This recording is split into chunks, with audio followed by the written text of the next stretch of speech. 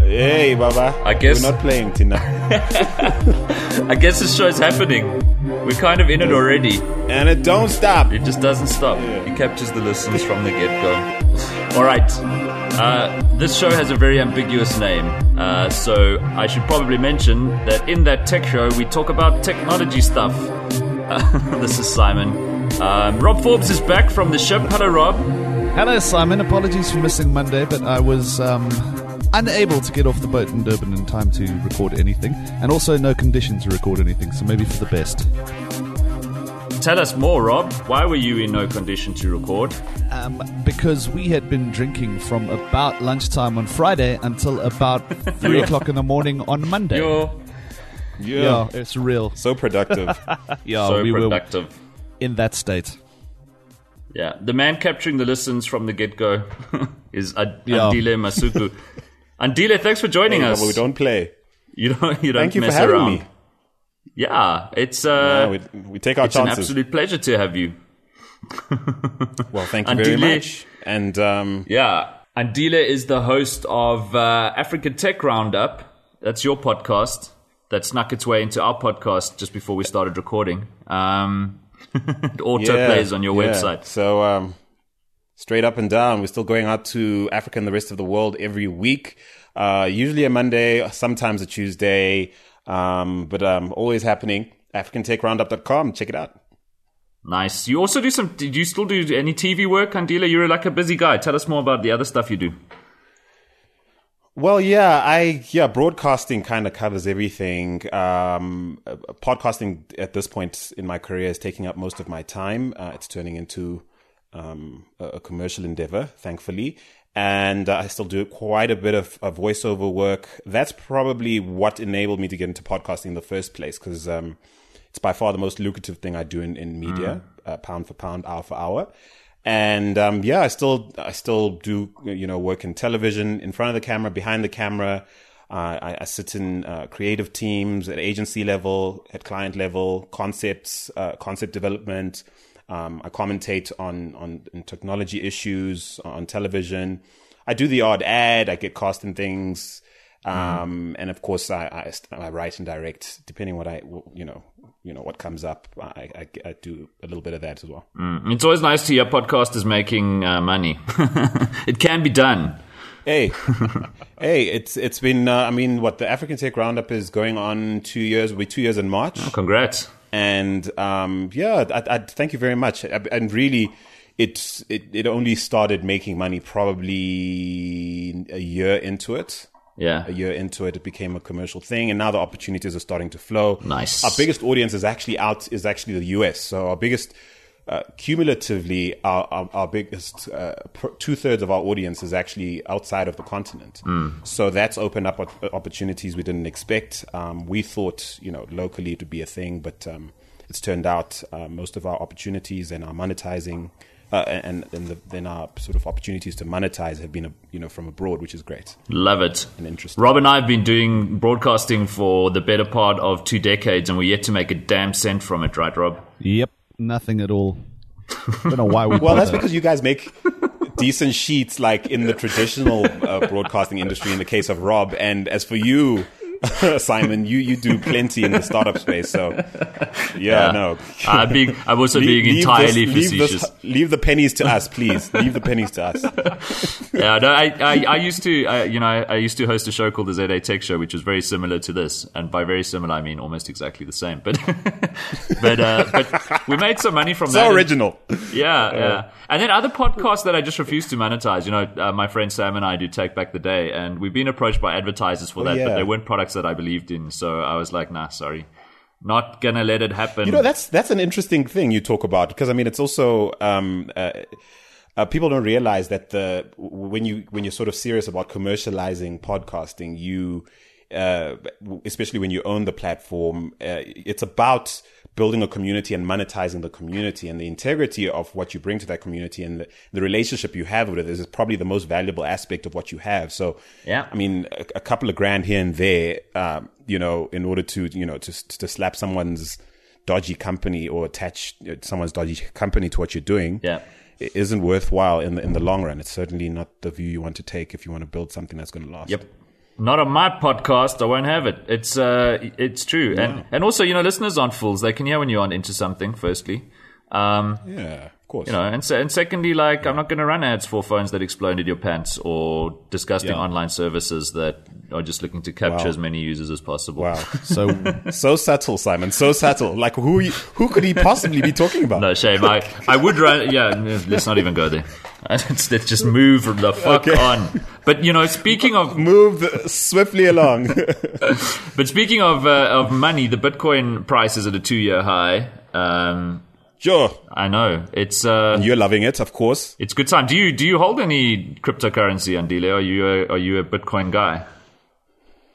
No, actually not. Do you know that I'm not an early adopter? I'm actually atypical in that respect for someone who spends as much time covering tech. I don't know. I'm a wait and see kind of guy. Okay. Which is the right way to play it with cryptocurrency. But yeah, I mean, I think so. The all-time high for Bitcoin was, I think, 2014 when it hit the famous $1,000 limit and then went a little bit beyond it. And then it came tumbling all the way down to like $200 again and even lower at one point, I think. And now it's back up. I checked this morning. I think we're sitting at $760. $735. Oh, sure. Well, it was $735 last night. $760 now just goes to show. Yeah. And do you guys hold any? Like, and how closely do you track the index? Well, how close do you? I put Simon Dingle's Bitcoin wallet on my phone about a year and a half ago while we were having a beer, and Simon very kindly sent me $50 to show me how it works, and that $50 is now worth $140. So I should have bought some at the time. At the time, I was looking at it, and it was like $290, $300 odd, and I thought, ooh, it was $100 recently. When it comes back down, I'll buy some. And now I've been watching it go up for more than a year now, and now it's sitting $760 so on. So the next time it crashes, I'm getting in for sure because I should have done so ages ago. If there's a next time. I have a question for you, Simon. Is that with I think is it Tunisia, Algeria? No, I'm not going to remember. But is it Ivory Coast? I think Ivory Coast just recently became one of the latest countries in the world to actually launch an e-currency alongside their national currency. What do things like that do to affect the value of Bitcoin, and where do people who have an interest in Bitcoin see those kind of developments? So it's very interesting times for that, because there's this idea of a sovereign blockchain emerging eventually, where we'll have a government that goes, and we've seen some come close. Ecuador is one example, and the idea is that a government will go, you know what, we used to have the gold standard, now we've kind of got the bullshit standard, but the blockchain presents a new opportunity for a central banking system to underpin a fiat currency with a blockchain. And I think that's where we're headed. I think we're going to see sovereign blockchains, and my personal belief is that we'll see a convergence of those sovereign blockchains into like a single reserve currency for the globe. But the interesting thing is you kind of got this two-tiered economy merging, where while that's certainly going to happen on the one hand, I think, on the other hand, Bitcoin's not going away. And Bitcoin by design will grow slowly and systematically, and by the time it's so big that regulators have to worry about it, it'll be too big for them to do anything about it. And if you want an example of how that works, you just have to look at content, right? The way that piracy emerged with Napster, etc., in the 90s. I mean, you guys won't know anything about this, but people used to download movies and TV shows and music that they didn't pay for. It's disgusting. I remember. But what? That's true. It's no, true. No one ever. This happened, what? Guys. Who would do such a thing? Yeah, exactly. But then the regulators found out and they made it illegal, so everybody stopped doing it. That's the power of regulation. People are good people. Fundamentally, in their hearts, they're good people. They want to pay content providers for their content that they've spent hours and years developing their craft and their skill and the man hours they poured in. They want to make sure that they get fairly compensated for all of that hard work. Exactly. But my point is that, irrespective of what central banks and countries do with blockchain technology and their own currencies, Bitcoin's not going away. I think you'll see this two-tier economy emerging, Andile, to your question, where you'll have very likely our friends just next door in Zimbabwe, for example, if not just going, hey, let's add Bitcoin to our currency pool, because Zim kind of doesn't have an official currency at the moment. It's like you can use dollars, Zim you can doesn't use have rand. a currency at the moment, and no, you can use something like 6 to 8 currencies that are all legal tender, so you can sort of transact in them. Look, on the street, it's pretty much the dollar and the rand. I've lost you guys. Where you at? No, we're here. We're listening. I'm still here. Listening. Okay, cool. Listening with great interest. On the street, it's pretty much the dollar and the rand. But the dollar's preferred. I mean, when you trade in the rand on the street, you pretty much lose value. So even when I go and visit, I'll be in Zim next week. I'll be trying to convert as much of my rands into dollars before I go, because I'll get more bang for buck. But yeah, I mean, the argument's been for a while that Zimbabwe is probably the best use case on the continent, if not the world, for how Bitcoin could flip things around. But I think the sovereignty issues are probably what's keeping the government there from adopting it wholeheartedly. I think it's actually Senegal, not Ivory Coast, Senegal and Tunisia. What Senegal and Tunisia have been doing, I think, is probably the direction Zimbabwe might prefer to go, except that they don't have a currency to align with, you know? Yeah. But it's a fascinating microcosm of what could happen in the global economy if you look at a place like Zim, and of course mobile money is becoming a thing in Zim as well. Sure, it is everything. I don't know. Oh yeah, it's all that. Well, tell us more. So it's everything. So is M-Pesa in Zim? I don't think they are, but you've got the Econet wireless system. Yeah, it's called EcoCash there. Yeah. So I mean, people talk about M-Pesa a lot, but people don't. I guess people haven't been exposed to how pervasive something like EcoCash is. I know the other mobile telcos in Zimbabwe also have their versions of it, but EcoCash is pretty much the Zimbabwean version of M-Pesa, if not more pervasive. Just because, in fact, so pervasive, in fact, that Econet had rolled out a bank. It's called Stewart Bank, and off the back of the success of EcoCash, so it's a massive thing. There are Econet vendors everywhere. You can pretty much pay for anything in EcoCash. There's an EcoCash number. Econet vendors on every corner. Every store accepts it. You can transfer money, and it's not free. So they're making a busload of money in terms of like the service fees they charge people to transfer money or receive it. Yeah. It's a classic case of like convenience beats price. It's if it works really well, and I suppose to a degree. When you have no other choice, then all of a sudden the fee discussion dies down. That's the thing about Zim as well. It's a hotbed for true innovation. I don't use the word innovation loosely. I mean, in more developed markets in the States, Pokemon Go is an innovation, which is good. And I'm not knocking it, but in Zim, it's sort of like, how do I pay for my parents' medical bill at their local pharmacy in Harare while I'm sitting in London? Like, that's a problem. Yeah. Like, how do I do that? And hey, maybe a pharmacy could use WhatsApp, which they do. So that to me is a really simple, pretty trite example of how in Zim, like, that's how people think in terms of trying to solve problems with technology. Absolutely, it really isn't.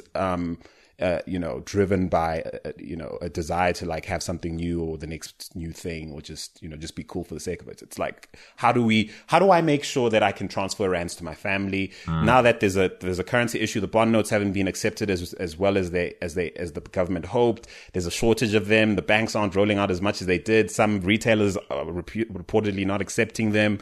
How do we get people using the rands they do have and transferring that, to alleviate that crisis? Hey, let's let Econet allow rand exchange using this EcoCash platform that's only up until now allowed dollars. So that's the kind of thinking that drives innovation in Zimbabwe. Yeah, pure necessity. And I mean, that's really... Yeah, pure necessity. For me, innovation has a dictionary definition, so I don't know why there's so much deliberation about what it means to different people. But but for me, an important component of it is efficiency, and it's about taking steps out of a process as well. So, if you aren't disintermediating something, it's like, is this really innovation? And when you look at the kind of use cases that you've presented, it de facto takes out middlemen, right? Because if I want to send money to my family in Zim, I'm going to start looking for the ways to do it that are cheaper than the conventional kind of, bank methods, MoneyGrams, etc. And it leads me, on a path that ends with like a Bitcoin where it's a direct peer-to-peer transaction. Do you have any idea how big Bitcoin is in Zim? Is it like taking off? Is there an awareness growing, or is it still kind of nowhere? It's pretty much nowhere. Look, I interviewed, and I'm embarrassed to say I've forgotten his name. I'll find his name, but he's a massive proponent for Bitcoin. He's Lorian Gamarov, maybe. No, actually, because I know Lorian's been doing some work in Zim. Lorian of Ban Ki-moon. He's been doing some work in Zimbabwe in terms of. Just I suppose it's purely education right now, trying to teach people about Bitcoin. But they've got like metering solutions where you can buy prepaid electricity or airtime, etc., with Bitcoin. Well, listen, anyway, if you're talking about a guy who travels a lot all over the world and keeps talking about Bitcoin, he sure is not Simon Dingle. Pretty much. Simon, you sure you're not talking about yourself? No, it's not me. Is it you, Simon? Oh no, tis not I. Tis not I. Listen, but I'm surprised. Sorry, Rob. Oh yes, Tawanda Kembo. His name's Tawanda Kembo, actually, and he's a co-founder of. You've met Tawanda, yeah. We were on a of panel Bitfinance, together. And I mean, oh, dude, that's probably the first time I met you. You two were in the room, I think. Anyway, that's right, probably was. And I mean, Tawanda's. Yeah, and Tawanda's just he's a huge proponent for Bitcoin and how it's. I mean, he's got an interesting setup. He's based in Zimbabwe. He's got family all over the. I mean, so his motivations were really driven by the necessity for, by necessity as well, where his family's living abroad, trying to transfer money. Money's being sent from England and South Africa, wherever else his family is, and back and forth. And he's like, this is ridiculous. Like the amount of money in his family alone wasted on the inefficiencies. Surrendered basically to the intermediaries. And he's like, man, Bitcoin could fix all this. And in speaking to him, I know, for example, the political will around adopting Bitcoin. I think that it's the government's not all the way, and the Reserve Bank they're not all the way there in terms of understanding or surrendering what they might perceive as sort of power, currency control, currency exchange control power to really a truly free market. And I don't know that if that serves anybody politically or otherwise in any country at this point. Yeah, that's a very good point. And also, my Bitcoin question. I just wanted to jump in here and ask. Go back through all the finance systems that we've had, and you touched on earlier that there was the standard with the gold stuff where someone would keep a lot of gold in a room and then you would have your share of it in that room. And then we said that must fuck off, and now we have banks who actually, I went last week and I handed over real cash money that I got from a gig, put it into my accounts. So I know they have my money. How do you convince the public that your Bitcoin is safe? And I mean, I know how it works, and I know all those back ends. If we sit in this discussion and talk about it, we'll know things will be okay. How do you convince Joe Public, Joe Average, that this digital thing is actually safe and that people won't be able to break it or hack it? Or, I mean, I think that awareness for the average population is going to be a hell of an education process. It sure as heck will be. Sorry, guys, I must apologize. I don't like the caretakers decided to start weed whacking. And I thought he started a while ago, and then so if that can't hear it. I'm sorry to your listeners. We're all good. I hear no weeds being whacked. Oh good. That's the fun. That's the fun with podcasting. Though, Rob. I mean, you hear the trains going by and the airplanes and imagine so professional, right? It's what it is, though. It is what it is. It's gangster. But I mean, that's a great question Rob's asking. I mean, especially in this. I mean, everything from the British Lotto to Yahoo to the New York Times to blessed countries and government departments in the case of South Africa and other things. Everything's getting hacked now. Mobile wallets are getting hacked. Bitcoin exchanges get hacked. How do we convince people that this? I mean, how do we convince people that this thing is legit? Not just worth. I mean, how do you tell me if I, for example, took a job where my salary gets paid in Bitcoin, so I never see any actual money? Sure. I just rely on the fact that this stuff is, in theory, there. How do I? Well, I mean, you trust your bank with that kind of arrangement at the moment, right? Your bank ledger balance isn't like a physical object that's stored somewhere. For sure. I hear you, but there's still the perception in the minds of normal people that I've gone there and given them my money, so I know they have it. Whereas Bitcoin, even that will go away. Well, here's the answer, right? Can I take that even a step further? Mm-hmm. Can I take that a step further, what Rob is saying? Because, I mean, we went through that when the Zim dollar crashed, remember it was devalued and et cetera. Then overnight, the Reserve Bank basically just wiped its value, adopted the US dollar. Overnight, people who had basically entrusted, pinned their hopes on pinned any sort of trust, put any sort of trust in terms of value on the Zim dollar, realized very quickly that it was arbitrary and that overnight it could be erased, you know? So, and I suppose that's the question, like, could that be true of Bitcoin at some point or not? So it's interesting because, you know, when I started out building technologies, I was kind of young and immature, and I thought that if a technology was demonstrably better than what had come before, people would just use it because it's a no-brainer. You know, it's like, obviously this thing's better than that thing, so I'm going to use it. And I learned very quickly from building my own products and trying to launch them that that's absolutely not how the world works. There's that famous Malcolm Gladwell quote where he says, the world, as much as we'd like it to, does not accord with our intuition. I'm probably butchering the quote, but it's something along those lines. And so I realized that it's all about the story you tell. It's about the narrative. And I realized that if I wanted to do this properly, I would have to stop fixating on the technology, and I would have to become an anthropologist first and foremost. And so, you know, that's something Tom Kelly, one of the Kelly brothers who founded IDEO in San Francisco, you know, some of my heroes, he talks about that a lot in his books, like The 10 Faces of Innovation. You know, if you want to effect a change in society, you're not just going to do it with the tools. You need to understand the mindset and the psyche. And a nice distillation of, like, you know, anthropology and our history as a species is a recent book called Sapiens by Yuval Harari. Yuval Noah Harari is the author's name. And he's just actually done the follow-up, Homo Deus. But he talks about our evolution and not to deliberate on it too much, but, you know, for example, he talks about how we overcame other human species like Erectus and Neanderthals. An interesting thing is Neanderthals were not only bigger and stronger than us physically, they also had bigger brains. So they were probably smarter than us too. So if you got into a street fight with a Neanderthal, he would have, you know, or she would have killed you, but they would have also beat you at chess probably. So why did Sapiens manage to overcome like Neanderthal? And the answer is that, well, this is the leading hypothesis, is that we were able to, through language, tell stories about things that didn't exist. And because we were able to do that, we could organize in bigger units than the other apes, who could only gather between maximum about 100 individuals in a group before you'd come up against what's known as Dunbar's number, where it's like, I can't, you know, you can't actually remember more than 100 people's names and faces, or 100 individuals. And so we were able to effectively lie, make up myths and stories, right?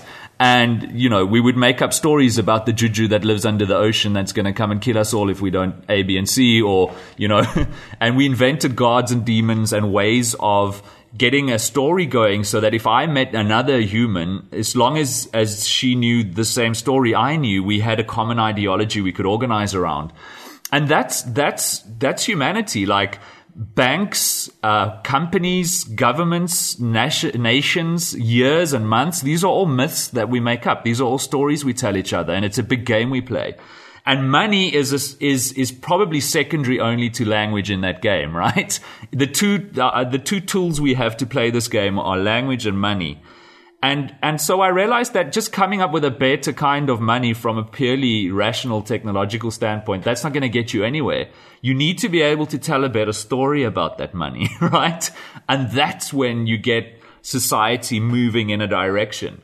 And I think the interesting thing with like a Bitcoin is whoever, I don't know who Satoshi Nakamoto is, but whoever that human being or group of human beings was, very astutely understood that if they just launched a very cool technology, it would the hype would just get blown out overnight. Governments would do something about it and it would disappear. So instead, they created something that through the very algorithms that govern the network kind of rolls out slowly and subtly and makes its way into the human story, so that those aha moments happen and we start telling each other about it and we start building a narrative with a technology that's kind of very slowly working its way through the hype curve. And so to my point earlier, by the time it's big enough that to like be a real thing, it'll be too big for the powers that be to say, well, this isn't part of our story. Sorry, that was a bit of a No, that's very interesting. Look, and I'm glad. I love how you prefaced. Well, you prefaced that by saying hypothesis, because as part of the hypothesis, I don't agree with. I like where you ended up, because I think it's true. I mean, I've had to become humble to the fact that if flashier, better, faster, newer was where we inherently gravitate to as a society, lots of companies shouldn't exist on principle, but I had an argument with a debate with a tech editor recently, who was sort of, he's very sort of, down on Telkom, and he's anti the positive sentiments that are coming out about the company because of their results lately and everything. I said, I feel like the pragmatic view when it comes to Telkom and how well they seem to be doing right now is, they're a market leader by default, and any other view is not pragmatic. They're slow, they're boring, they're behind the times, they've got tons of legacy infrastructure they don't know what to do with. That's probably not going to be useful in another 10 years. And of course, if they don't innovate fast enough, long enough, they will die. But they are a market leader nonetheless. And I see, our sort of corporate acceptance of technology and innovation in general being driven by pragmatic issues or pragmatic mindsets in that regard. I mean, we don't simply trust because we like it or because something's better. It's because we kind of have to. In Zimbabwe, EcoCash works because it kind of has to. You get what I'm saying? We haven't really stopped to think what would happen if Econet went under. Do you get what I'm saying? Yeah. We haven't really stopped to think about what would happen if, they woke up one morning and said, we were just joking. None of this is real. We just kind of have to believe that it is. But so I don't think I'm disagreeing with you. It is purely pragmatic. And I think there's a lot of pontification about how these things work in the Western world and in the developed world, rather. I shouldn't say the Western world, because a lot of the Western world isn't developed. But then, you go to a place like Zim where people are dealing with very real issues on the ground. And you're right. It's decisions taken purely from necessity and pragmatism. But if you were to go and tell a better story about money in Zimbabwe, about empowerment, about exclusion, because that's really what the banking system is right now. It's exclusionary. There are vast demographics of people that the current banking system does not want because it doesn't deem them valuable enough, etc. The hope I have is that instead of people being led by an Econet or a government or a central bank and it looking like there's no other choice, I'm hoping somebody manages to spread the message and the story that, guys, you could take control of this yourself. This is a game we're playing. You're agreeing to let the government tell you what legal tender is. But that's your decision. And I think, this... Whoa, that is so next level. Is that our lifetime even? Yeah, dude. But you know what I'm saying? Like, I think there's this idea that the government's in charge. And this is a very a third world thing as well. There's this idea that somebody's in charge and it's their job to sort stuff out. And I don't have any power, whereas democracy is based on the power of the people. It's the people decide who's going to do this stuff, and the people are going to decide how it's going to work. And if the government does something the people don't like, the people rise up and they change it because that's not cool, And unfortunately, and I don't want to get into a political discussion about how democracy has backfired in a spectacular way in the USA, etc. But yeah, I was going to say the sort of poster child for democracy is proving that democracy pretty much doesn't exist anyway. But let's take the political discussion off the table and let's not call it democracy. Yeah. I think we can all agree that people have more control than they assume. And it would be nice to see in a country that's run by a despot, more people going, you know what? Why are we putting up with this dude? He's one guy. And he's got 50 cronies protecting him. But we're like millions of people. If we want to change this, we're going to change it. And there's nothing they can do about it. We're going to use Bitcoin. You'll deal with it, right? And you can't come and arrest and kill us all because we're a stronger force than you are. Yeah. Well, again, the pragmatic side of me has to be like, that's all nice. That's all nice, Mr. Dingle. But all right, you know what? Yeah, but I totally take your point. I mean, yeah, it's a very idealistic position to take, but I totally take your point. But the pragmatic side of me is kind of like most people in Zim, and I can speak for Zim specifically. People just want to live and carry on. And I think everyone's past sort of wanting to die for stuff. And no, I hear and I you, know man. that sounds like it sounds so lame. No, it's not lame. Really, it's not lame. No one's about to die for Bitcoin, for example. You know, no one's about to. Yeah, we just kind of want to put our kids through school and get the farm working. Hope it rains. Dude, I hear you, man. And you know what? It's also easy. Yeah, it's also easy for us to sit here in South Africa, as fairly affluent people by world standards, and pontificate about what people we actually know nothing about should be doing. So I am wary of that. Yeah. You know what? But it's great. Mm-hmm. I mean, I'm stimulated by the idealism in your argument. It's great. Okay, well, we got that. All right, but you know what? Let's bring it all the way back down to ground, because we wanted to talk about the new anti-terrorism collective between Facebook and Twitter and Google, about what YouTube is paying musicians, about Data Must Fall. But I think we need to take a break and talk about something purely geeky, like full Windows coming something to a lighter. phone near you. Microsoft, coming of course, to a phone near you. Yeah, Microsoft and excited? Qualcomm have hooked up, and Microsoft has given us a hint that full Windows 10 is coming to phones. Of course, they've already got this system called Continuum with some of the Windows Phone devices where you can essentially plug it into a screen and keyboard, and you're carrying around a PC in your pocket. And I don't think anybody doubts that is where computing is going. But But it's interesting seeing Microsoft take this very firm stance with Qualcomm about the future of processing on ARM processors. And again, that excites me for, markets like those in Africa where it's mobile first from the get-go anyway. And, for a lot of people today, the mobile phone is their only computer, never mind their secondary computer or even their primary computer. It's just the only one. So let me ask the devil's advocate obvious stupid questions around this topic then. One, why would I need full Windows on a phone? If a phone is not the right device to interface with certain full Windows things. I mean, it'll be a pain in the ass to run a full Windows version, open up PowerPoint and try and make a presentation on a 5-inch screen. So why are they doing this, firstly? And how's it going to benefit those of us who have normal phones and apps and stuff? Yeah, so that's a really good question. I think, it's going to be you're going to have the apps that you run on Windows, if the developers have done their job properly, scaling down responsively to the mobile form factor. So the idea is that when you run, to your example of PowerPoint on one of these devices, it'll be the mobile version of PowerPoint in presentation. But when you then go to your TV screen in the lounge and you're sitting with this device connected through whatever you have in your lounge to make that happen, and you bring it up on the big screen, it's full-blown PowerPoint for that resolution.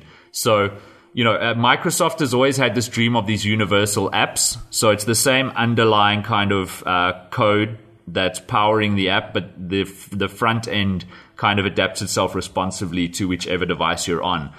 The hardware, etc., isn't quite there yet, but I like that idea, right? That instead of carrying around a laptop and a tablet and a phone and having my desktop at home, etc., I've just got this one device with me all the time, and the nearest screen and interface becomes whatever I need it to be in that situation. So maybe you've got something you carry around that looks like a laptop, but that uses the phone's processing. And maybe and I also see this as a sort of like a survival tactic for Microsoft, which I think is clever. I mean, to use an example I touched on earlier with Telkom. I mean, Microsoft to me is one of those really boring, but huge, basically ubiquitous software firms that you just cannot ignore. It's popular to sort of harp on about how, slow they are on the uptake and all the rest of it, but you just cannot ignore their footprint. You cannot ignore how, I don't want to say slavishly, but how loyal Windows users are around the world, PC and laptop users, and how reliant we've become on really simple things like Word and Excel and stuff like that. Now, if you're giving people an opportunity to go mobile with that stuff, and basically this, to me, this is Microsoft ensuring its ongoing relevance and participation in the mobile first environment, going forward. To me, that's how I see it. I don't see it more as, this is going to change your life. It's going to like, forget Android. This is us revolutionizing your life. I think this is Microsoft taking steps to become as ubiquitous in mobile as, say, Android is. And to me, there's been a lost opportunity in as far as Android taking steps to go beyond mobile and add value in a different direction. I know they're Android, computer boxes and things like that. But I don't feel they've done enough to get someone who's, say, on a Windows ecosystem to dump Windows entirely and go Android, Yeah, I mean, I agree with you there. Unfortunately, Windows Phone has just absolutely backfired as a strategy. The acquisition of Nokia and the little bit of head of steam that Microsoft has built up has all been obliterated. And I say unfortunate because I feel like we really do need a strong third player in this race. It's just things are too dominated Who are the now other two by in your Android mind? and iOS. Samsung, Apple? Oh, okay. No, yeah. So we've got lots of manufacturers, but I mean, in terms of the in terms of the ecosystems, software. there's really nothing outside of ecosystem, Android and iOS to talk of. Operating systems. Fair enough. Just on It's a true. side note, is Linux Phone a thing? Yes. So, well, I mean, Android is Linux, so that's I a suppose very yes. Simon would say that because you just adopt everything, right? Come on, what Linux phone? Come on. But of course, Ubuntu has a phone implementation, and I'm trying to remember, was it Unity, or they had this idea that you would kind of have this very fluid experience in going from phone to tablet to kind of desktop environments. And Mark Shuttleworth, he really tried to get, because it's all about inspiring developers, right? There's nothing wrong with Windows Phone as an operating system. It's got arguably the best interface for any mobile operating system. It's beautiful. All of the development tools and SDKs and everything is there. But for example, Google refuses to do anything on it. So, getting your Gmail on it used to be a nightmare, for example. Using Google Calendar, it's like good luck. So if the developers don't use it, then it doesn't matter. So, Ubuntu has got this amazing multiple device kind of strategy and a lot of great development that's been done into the operating system. But without developers going, okay, we're going to do our app or our system for this, it's kind of dead on arrival. And I sympathize with developers as well, because that's my world, and I know how much time and energy it takes to push out a new native app. Unfortunately, none of these SDKs and frameworks for rolling out common code to multiple operating systems, it just doesn't deliver a good user experience, and it's not the way that you should do things. And so, if I look at my last company, Curve, for example, we had it took a big team to push out an iOS app properly. And to add Android, we needed a dedicated Android team working on that. So to then go, okay, well, we're going to take a bet on a Windows Phone or a Ubuntu, and we're now going to hire like 2 people, get one of our designers to focus on this new platform, etc., and spend 6 months doing this at least, and then supporting it ad infinitum. That's a pretty big commitment to expect developers to take, especially startups that are already running lean. And are already taking some big risks. So I don't know how an Ubuntu or a Windows Phone kind of manages to get where they need to be in terms of captivating hearts and minds in the development community. Let me also ask then. I think that's... Sorry, Andile, go for it. Go cool. for it. Oh, so what I was going to say is, isn't that where like the manufacturers now come in the storytelling aspect of, that whole thing that you... We're back there. Because we're back there in a sense, because as a consumer, I'm told a story. Half the people don't understand, well, iOS and look, most people just are into Apple or into Samsung, or you get what I'm saying? Like, look, Android, as far as I'm concerned, has also done a good they've done a good job in as far as selling the story about Android, whatever that means to like the average person. But I mean, I think it's also got to do with what the commercial interests of these massive, really in some cases almost monopolistic players in the manufacturer space. Yeah. Allow us to want or sell us. Really. It's kind of a chicken or egg sort of thing, you know. It's like you're not going to go to a new social network until all your friends are there.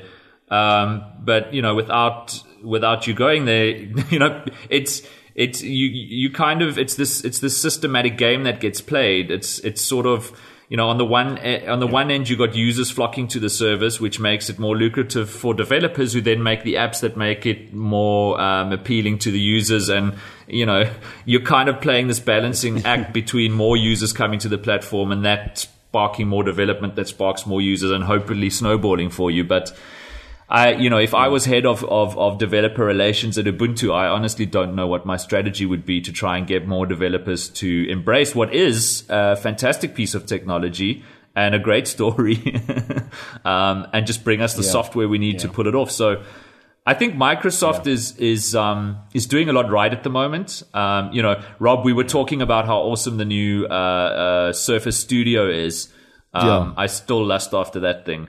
And I've also been looking at like this. I haven't tried that. Have you guys tried that? I haven't played with it. I haven't tried it. It looks good. It looks very good. And I've been looking at like the Surface Pro tablets as well. Unfortunately, Microsoft doesn't have these things anywhere in Africa officially, so you have to get them from third parties, which also isn't ideal. You don't want to grey import things. Sorry, Andile, you were saying something there, and I think Skype gave in on my side. Oh, I said boo. You must send the stuff. You must send the stuff. I thought man. It got stuck, and you were like on the verge of saying something that like. No.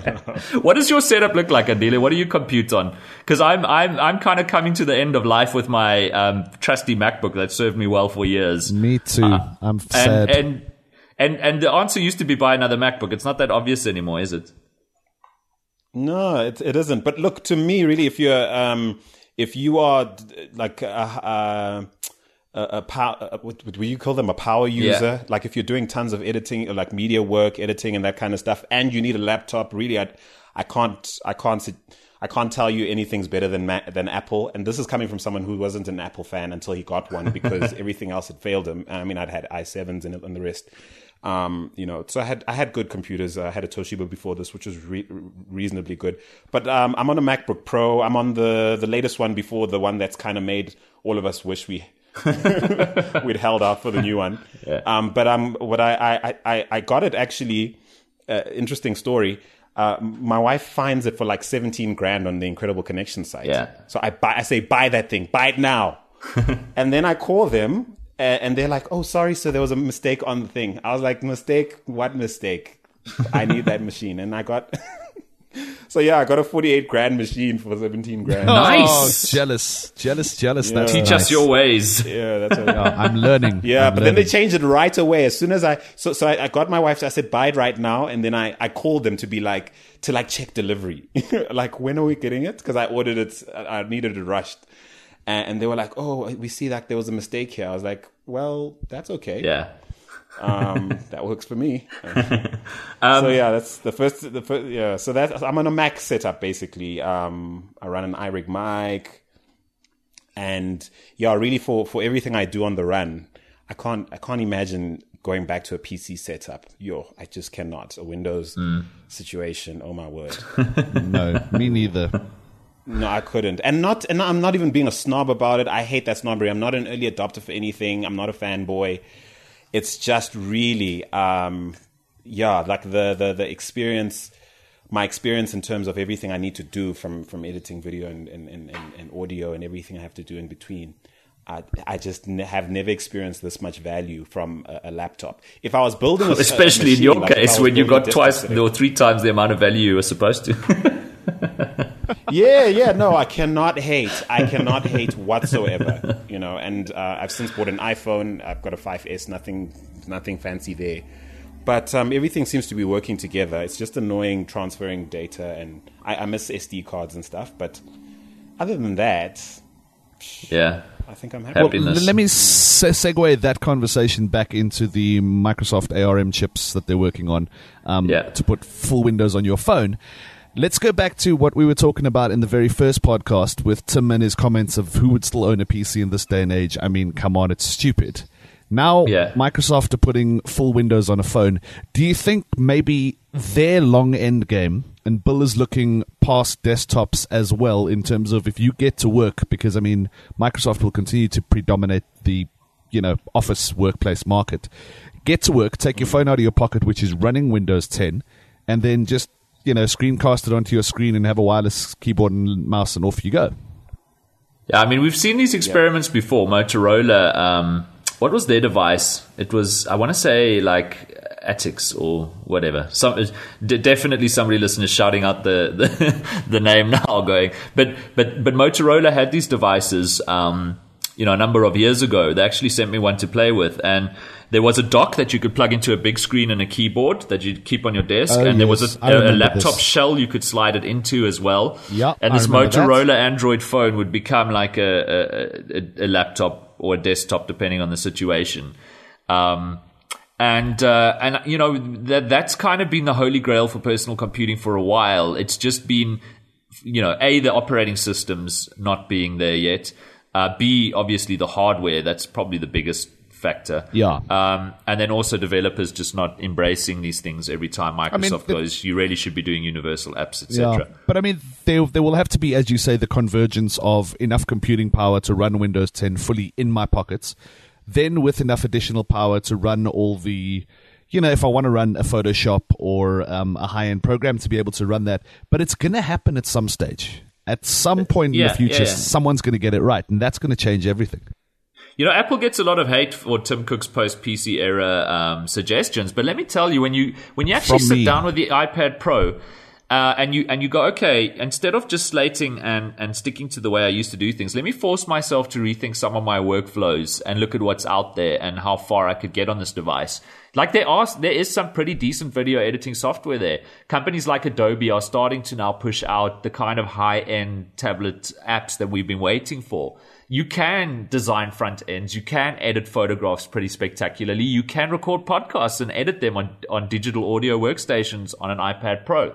It's still more expensive than it should be for what it is. But I'm on the cusp of going, you know what? Let's see what this is like, because it's clear that macOS is kind of this intermediary thing that Apple almost has to support while they work on the future, which to them is iOS, and their processors like the A9X, which just packs, so much power into such an efficient tiny unit. And I want to do this experiment now. I'm like, especially that I'm so underwhelmed with or as Craig Wilson said last week, whelmed with the new MacBooks.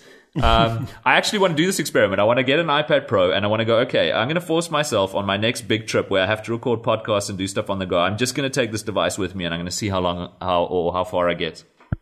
Well, I'll tell you what I'm considering. You were asking earlier about what we're going to do post-laptop, post-MacBook Pro era, because I'm not coughing up for one of those new ones. I can tell Tim Cook that right fucking now until he makes it a hell of a lot better.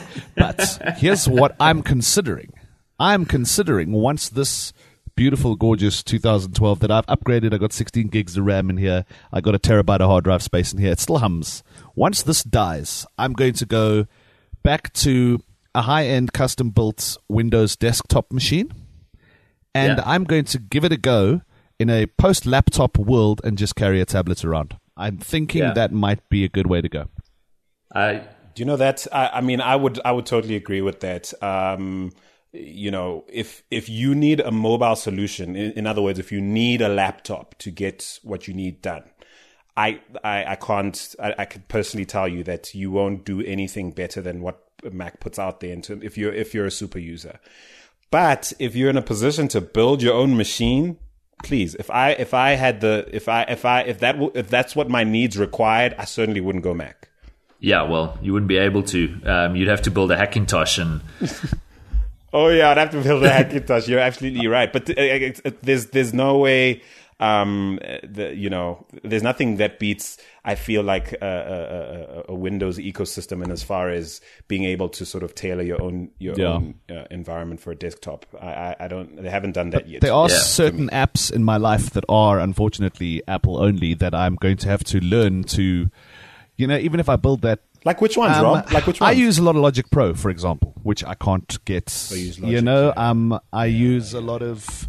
There are certain things that I need that work better in those kind of environments, but I appreciate that from an audio and sound point of view, I'm a specific type of user. And I could ignore Logic and go to Ableton, for example, or go to something else. So there are options. I just like that particular program. And when you've built up the muscle memory too, exactly. You've committed all those shortcut keys. And that's an important point. Because that's part of the challenge that technologists face is. You're dealing with people who are used to clackety-clack mechanical keyboards, and they hate these new keyboards that you're giving them that have no travel on the keys. But then you look at like your average 13-year-old today, and they're like, "What are you talking about, Grandpa? Like, who gives a shit? I'll type on my on-screen keyboard." How dare you make me actually press something? Yeah, they're not even thinking about that. So, like, you got old dudes like complaining about keyboard travel. While if you know what you're doing, if you're Apple or Microsoft or whoever, you're focusing on the guys who are going to be your customer 5 years from now, who are coming out of high school now, and they don't give a crap about key travel. They don't even know what that means. I'll tell you what I still miss, guys. The delete key, though. Guys, come now. Like, why don't we have a delete key? Like, nah, I miss that. Why do I have to hold down a function key to delete? God damn it. Nah, dude. Why, when I was your age, we had a button for delete, and I just pushed that, and I saw the letters disappearing from my screen. From my screen. I don't want a function involved. I got enough functions. If you get the new MacBook Pro, you're still going to have to press the function screen because your touch bar will be full of fucking emoji. I can't wait. No, you will. It still looks cool. It still looks cool. You'll need to press keys to change the bar. I love you guys. Like, now I press function, and it's 2 key presses. I'm going to have to press something to change the touch bar. Don't hate on the emoji bar. It's beautiful. Simon, I'm hating the emoji bar so much. I can't tell you. If they'd made it touch screen and took the stupid bar away, I'd have been in. I'd have been sold. I'd have been their biggest cheerleader. I wonder what a 15-year-old thinks of that product. I really do. I wonder, like, because I'm sure the market research on that thing must have been insane. Like, you think maybe it's something that totally resonates with the next generation, and we're totally I feel like asking 15-year-olds about having an emoji bar is unfair on the rest of us. Yeah. I mean, I remember, my parents were touch typists, because you kind of had to be on typewriters and then with the first PCs. But I look at those little bumps on the F and J key on my laptop, and I'm like, that's pretty anachronistic. Even in so much as I touch type, I'm still looking down at the keyboard all the time. I think we're kind of in that in-between period. So I think you're right. Apple's gone, you know what, like, if you grew up with IBM typewriters, sorry for you, but we're going to move on now. We're going to make keyboards that you actually look down at. And I'm okay with that. Yeah, and I mean, even with the earphone thing, the no ear jack thing, I mean, I can't stand it, but I can't help thinking, like, people are going to look back and go, why the heck would you, like, why did you think it was even okay to, like, have cables or, how did you go jogging? Dad, like, how did you do that, Dad? Like, what the heck? Yeah. So I don't know. It might be one of those things. And our batteries lasted for 3 weeks, and we decided that wasn't good enough. So a man by the name of Steve Jobs made one that lasted for 2 hours, and we thought that was much better. Wonderful. I'll be like, oh, Dad, you're crazy, man. What the heck? The funniest stories. It was so sad. There's a lot about today's world that I think our kids are going to look back on and go, what the heck was up with that? Yeah, very, very much so. My wife's convinced that our kids are going to look back and say, you used microwave ovens? Are you guys nuts? What do you think do you know what those things do? What are they going to think about Snap spectacles, SnapScan, or Snapchat spectacles? No, that will never live down. Like, oh my God, look at what I found in Dad's closet. Can you believe that somebody actually paid money for these? Cool. I think the appeal of those things, to be honest, is the corniness. There's like a corny is cool thing that, I mean, I was at church last week and with all the rage with kids like, 15 and younger is getting braces. Could you believe it? Like in all these colors. Apparently it's so cool I want right braces now. too. Well, But do you know what I mean? Like there's something ridiculously cool about being corny now in this time and age we live in. That definitely wasn't the case. I mean, you had to be cool to be cool when I was growing up. You couldn't. Although we did have, you couldn't be corny. We did have like MC Hammer pants and Crisscross wearing their jeans backwards. But they were cool. They were like, I don't think you wore them and thought I'm corny right now. Like I'm being. Oh no, you're right. It was serious. So off you the were wall too right legit now. to quit. That's what you were. It was serious. You were legit. That's the thing. Right now, being legit is like being so corny and having. Do you get what I'm saying? Like corny is cool. I mean, even how the beards came in. Like the sort of the beards are all the rage right now. I mean, it was corny. It was like Farmer Jack. All of a sudden, a lot of technology that we're dealing with today makes a lot of sense. Maybe exploding phones is a feature. Maybe like for the 4th of July or Guy Fawkes. Oh man, What a time to be alive. All right, guys, do we want to talk about Data Must Fall? We might get too serious again. Or do we want to talk about anti-terrorism efforts at social networks? I'm a bit scared of that topic. I want to talk about YouTube. Yeah, okay, let's talk about YouTube. Yeah, that's much better. I want to talk about music and money and how, damn the man, down with the man. Artists must, I don't know. It's a kind of a tricky time to be an artist, right? Yeah. So the story we're alluding to is Google announced, or its division of Alphabet, I suppose, YouTube announced a $1 billion payout to musicians.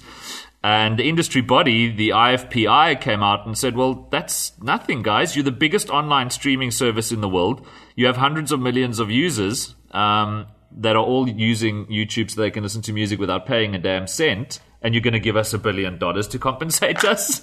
What's going on here? I mean, it's not fair. I agree with them.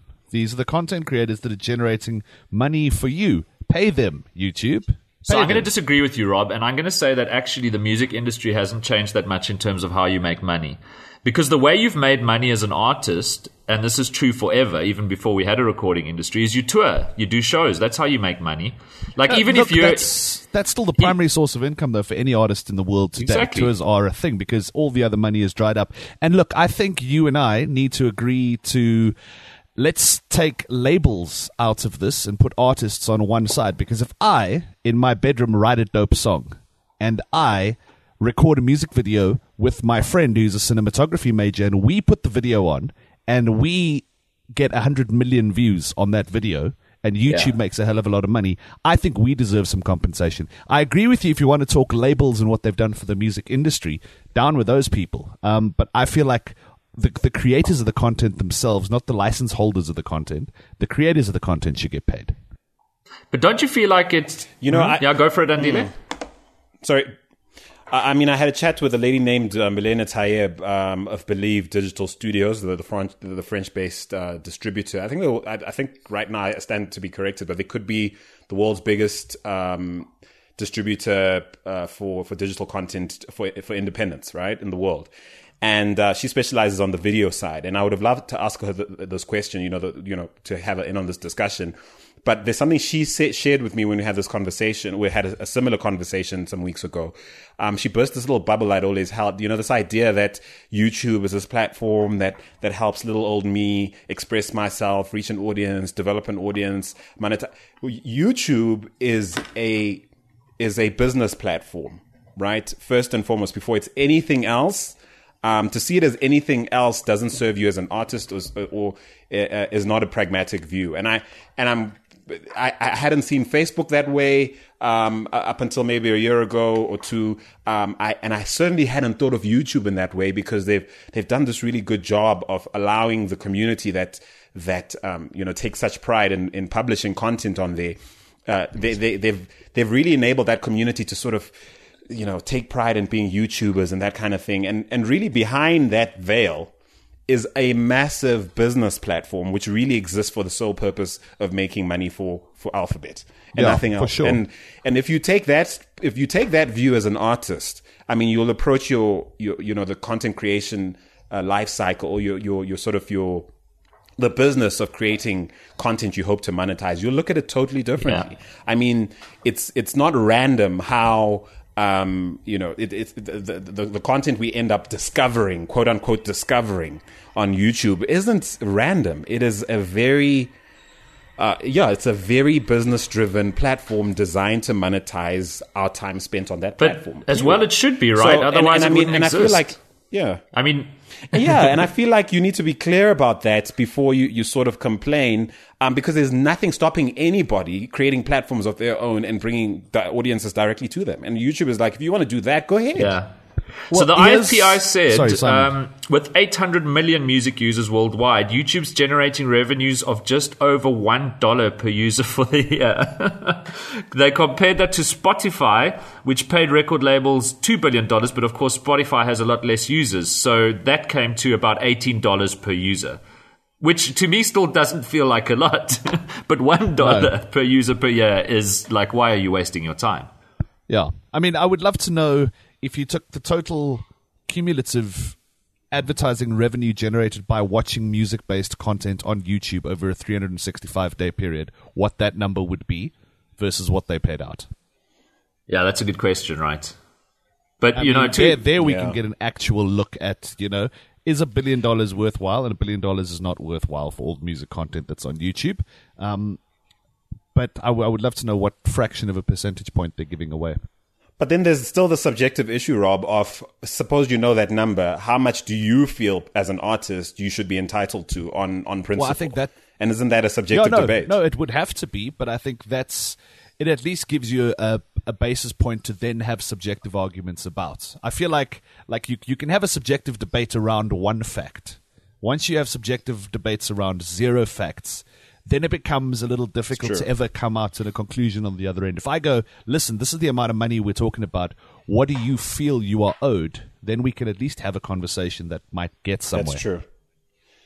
But to compare the music streaming guys, I mean, the power dynamic is totally different. The extent to which they need like the majors on board with them, the signed artists, and as well as the independents. I mean, the power dynamic between the content producers, by and large, at this case, like the labels and a streaming platform like Spotify, for example, is totally different to the power relationship that, say, a YouTube has with Andile, who, quite frankly, again, if you hate what we're doing here and allowing you to do it for free, then, create a site, buy a tool that allows you to draw the traffic on your end, and good luck. Exactly that. That's true. Good luck.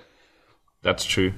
Yeah, and for me, and this is not me backing Google as much as and the Data Must Fall campaign also comes in as far as this is concerned as well, where I was like, guys, I was on Morning Live discussing this, and I got such flack for basically trying to point out to people that mobile telcos are not here for us, guys. They're just not. Like, stop trying to expect them to do what huge corporate investors don't get out of bed to do. They're here to maximize investment, and they've worked out the numbers. They've also, if you want any change, you want to see any change, you'll need to push it at a sort of legislative level, which I think ironically is exactly what would need to happen with a Google, with a YouTube. If people want to see a red cent more than they're getting right now, they'd have to push for it they'd have to lobby government. Yeah, I mean, basically. You would have to go that kind of route. Simply because I don't know if you saw the very irritating bitching session on Twitter yesterday. Test Kitchen put up prices if you want to come and have lunch. And it was 12 people at 2,000 Rand a head, plus an additional 20 grand venue hire. Plus an additional 30 if you wanted Luke Dale there himself to serve you and talk to all your guests and so on and so forth. And everyone lost their shit on Twitter. They were like, oh my God, how can Test Kitchen charge 2,000 Rand a head?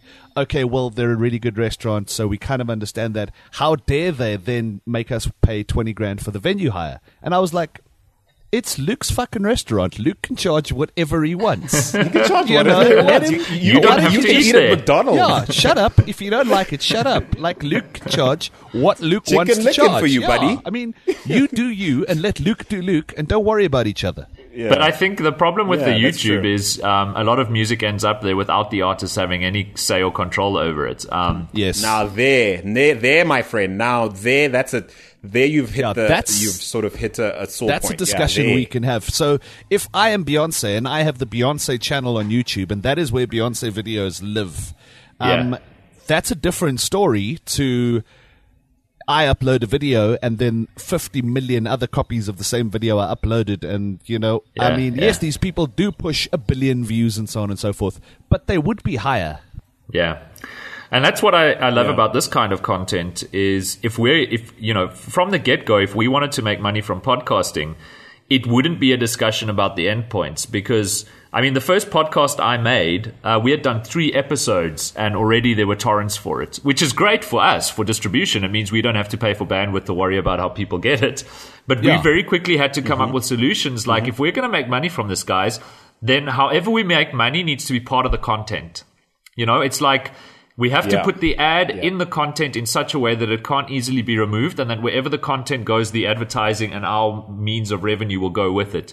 And unfortunately, if you're a TV show, that's kind of easy because you do placed advertising, and every time somebody lifts a can of Coke in a TV series, that there's a reason they're doing it. But Ka-ching. Ka-ching, with every sip. And this that's section how it of the works podcast in brought to you by podcasting. Coca-Cola. There you go.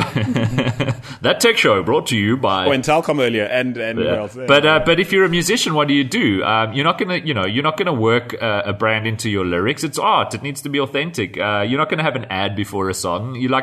So you really all you can do is go, well, okay, fuck it. I'm just gonna let my music go wherever my music goes, and use that as a way to sell live shows. And I think what was interesting was there's a company, I can't remember the name. We'll put it in the show notes if I can look it up.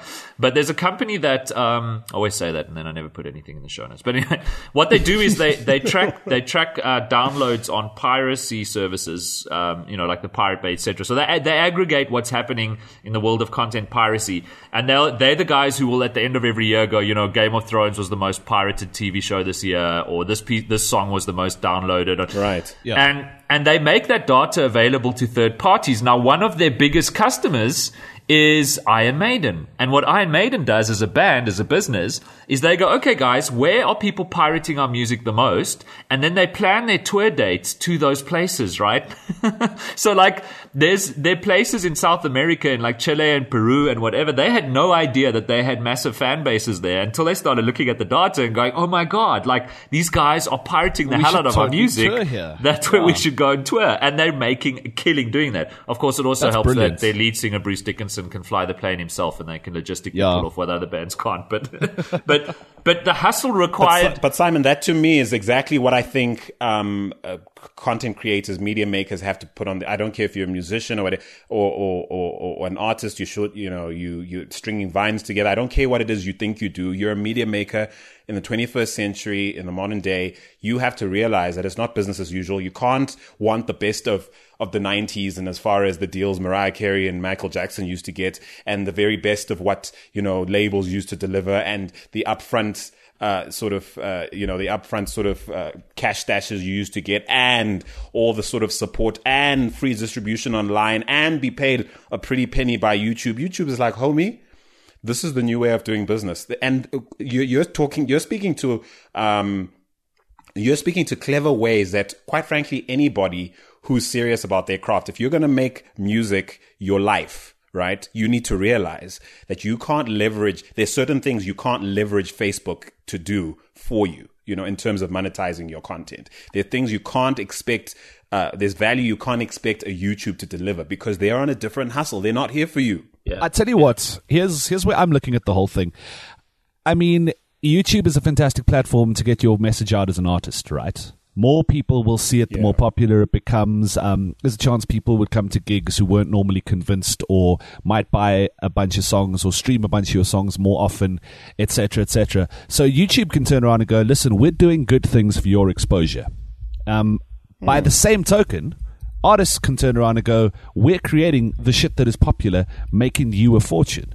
And both sides have their points, but somewhere in the middle, there is a line where there has to be a conversation around that line. We can't have both halves sitting going, this is my interest purely, and screw you. or you need to meet, like everything on the planet, like politics, like money, like whatever.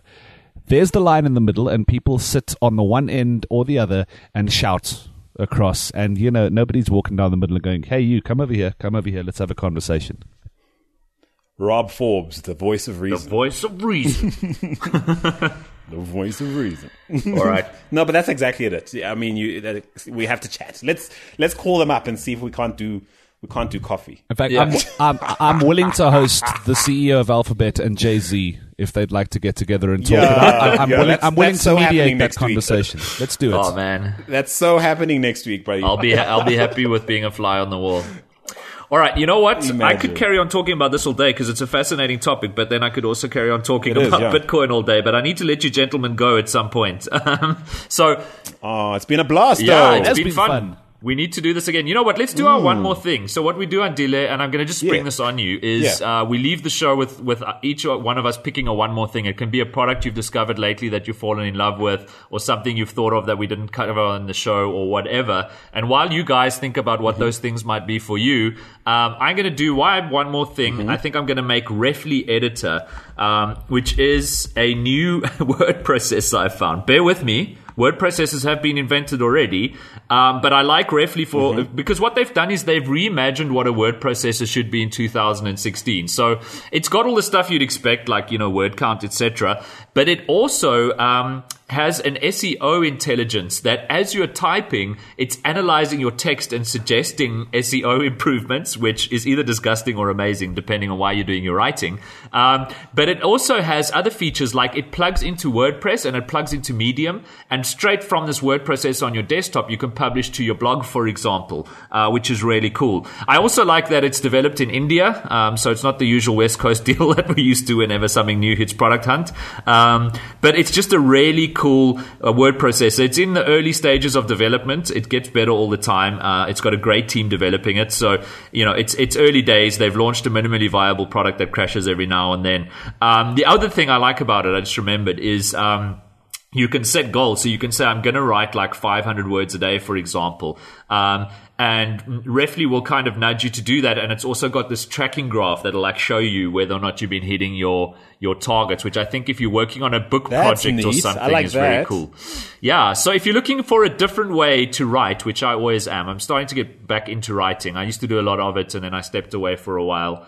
But check out Refly, Refly. Their website is refly.it, Refly.it. And check it out, see what you think. I am a fan.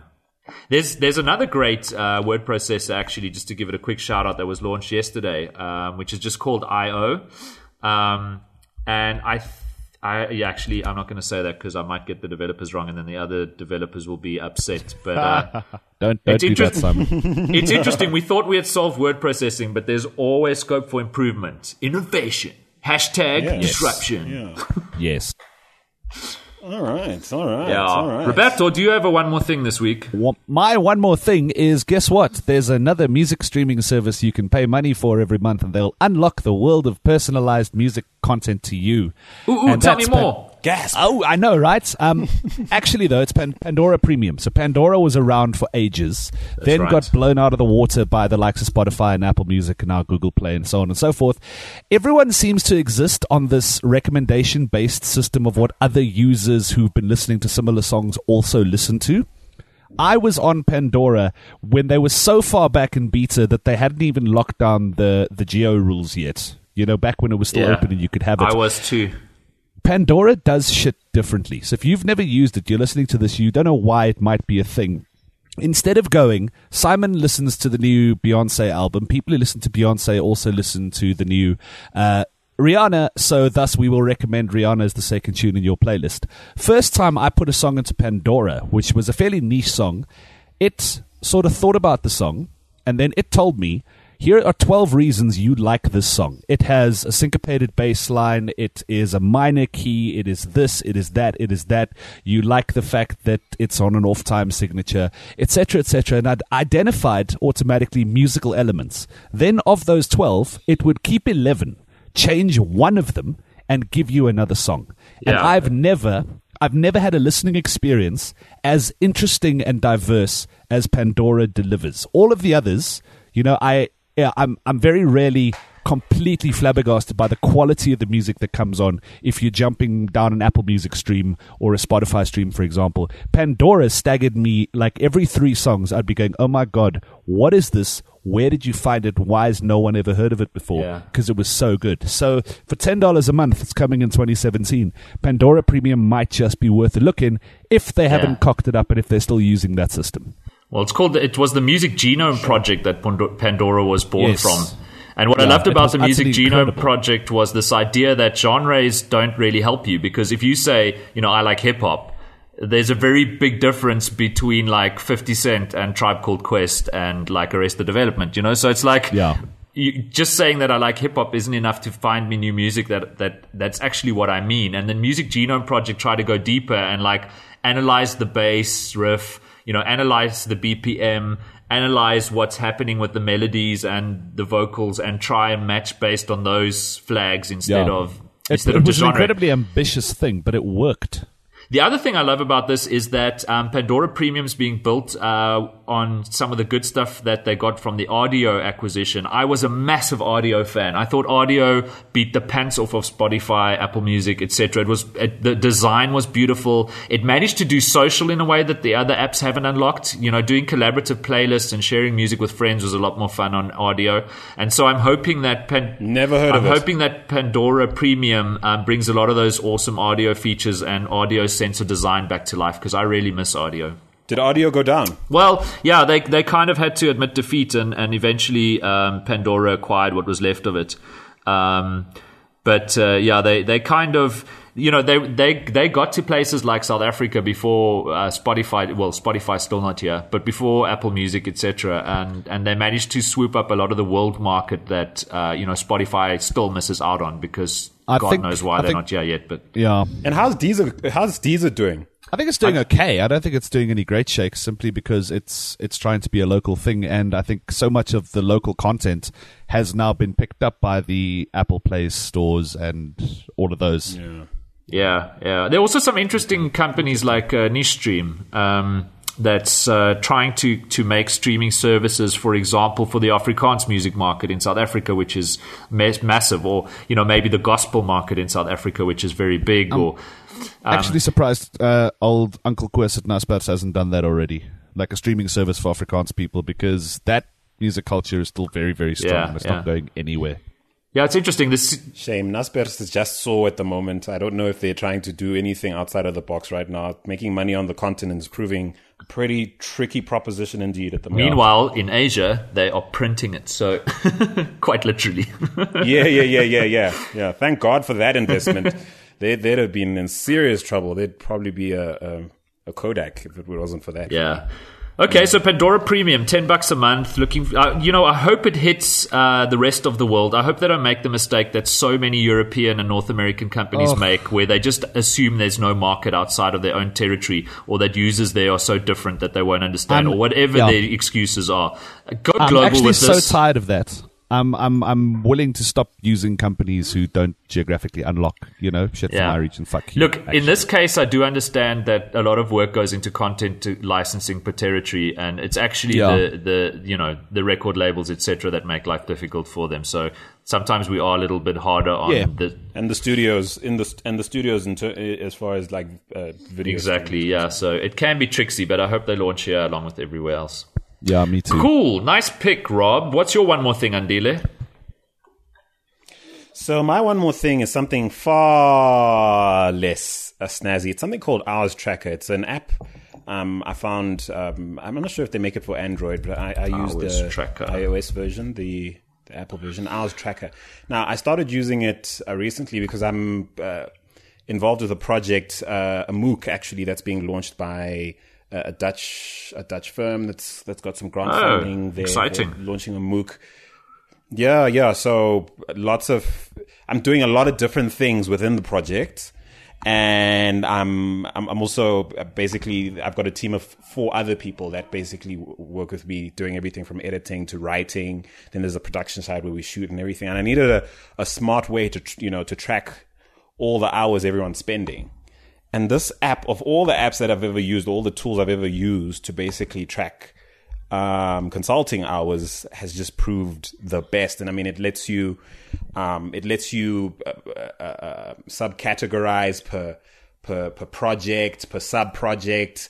You can tag stuff. You can basically download as PDF or into Excel or anything like that. So literally, you can populate, whatever you're using in terms of your billing software.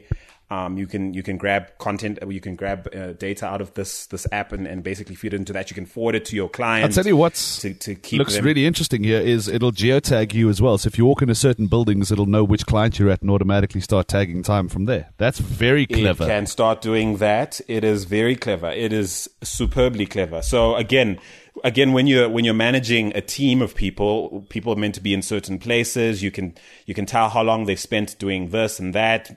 A client meeting that took much longer than expected. Someone who flew to Cape Town for a meeting that overshot. Or it's just brilliant. I just love it. Awesome. And in terms of costing, you can put in the different rates per project.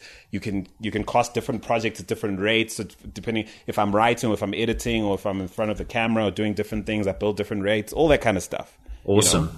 Yeah, I'm looking at their website now. Yeah, that's hella smart. I'm getting this one, I think. Can export CSVs. Are you going to get that? Very cool. Yeah. It exports CSVs, straight into your Excel spreadsheets and stuff. It's just so good. And when I'm reporting to client, because when you do stuff on grant funding, they want every hour accounted. Yeah, for sure.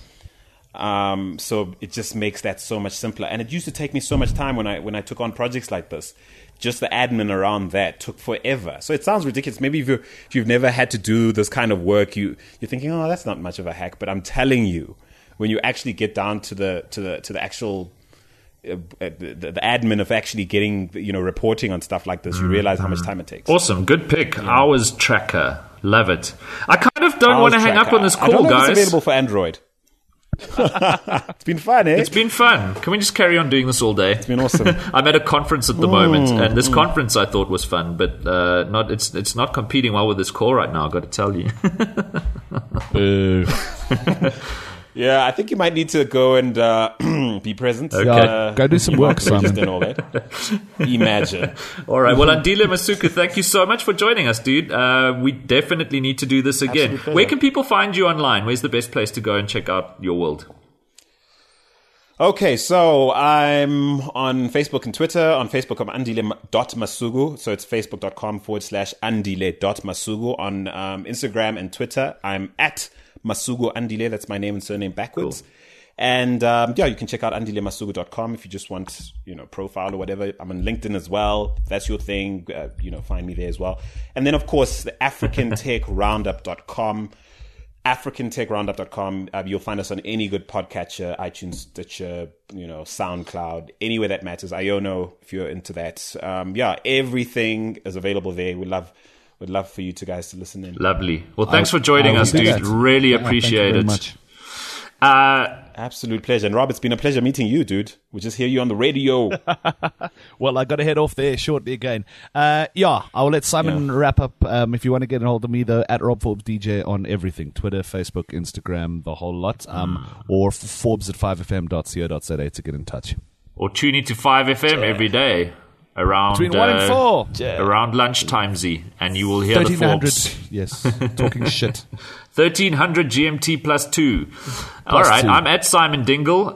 We'll be back. You know what? I think this will probably be our last episode for 2016. It's that time of year where people start taking off and doing other things. So it's been great. We've done our first 3 episodes. I think they've been crackers. And we'll come back next year with something new. And Andile, we must get you back, man. Thanks again.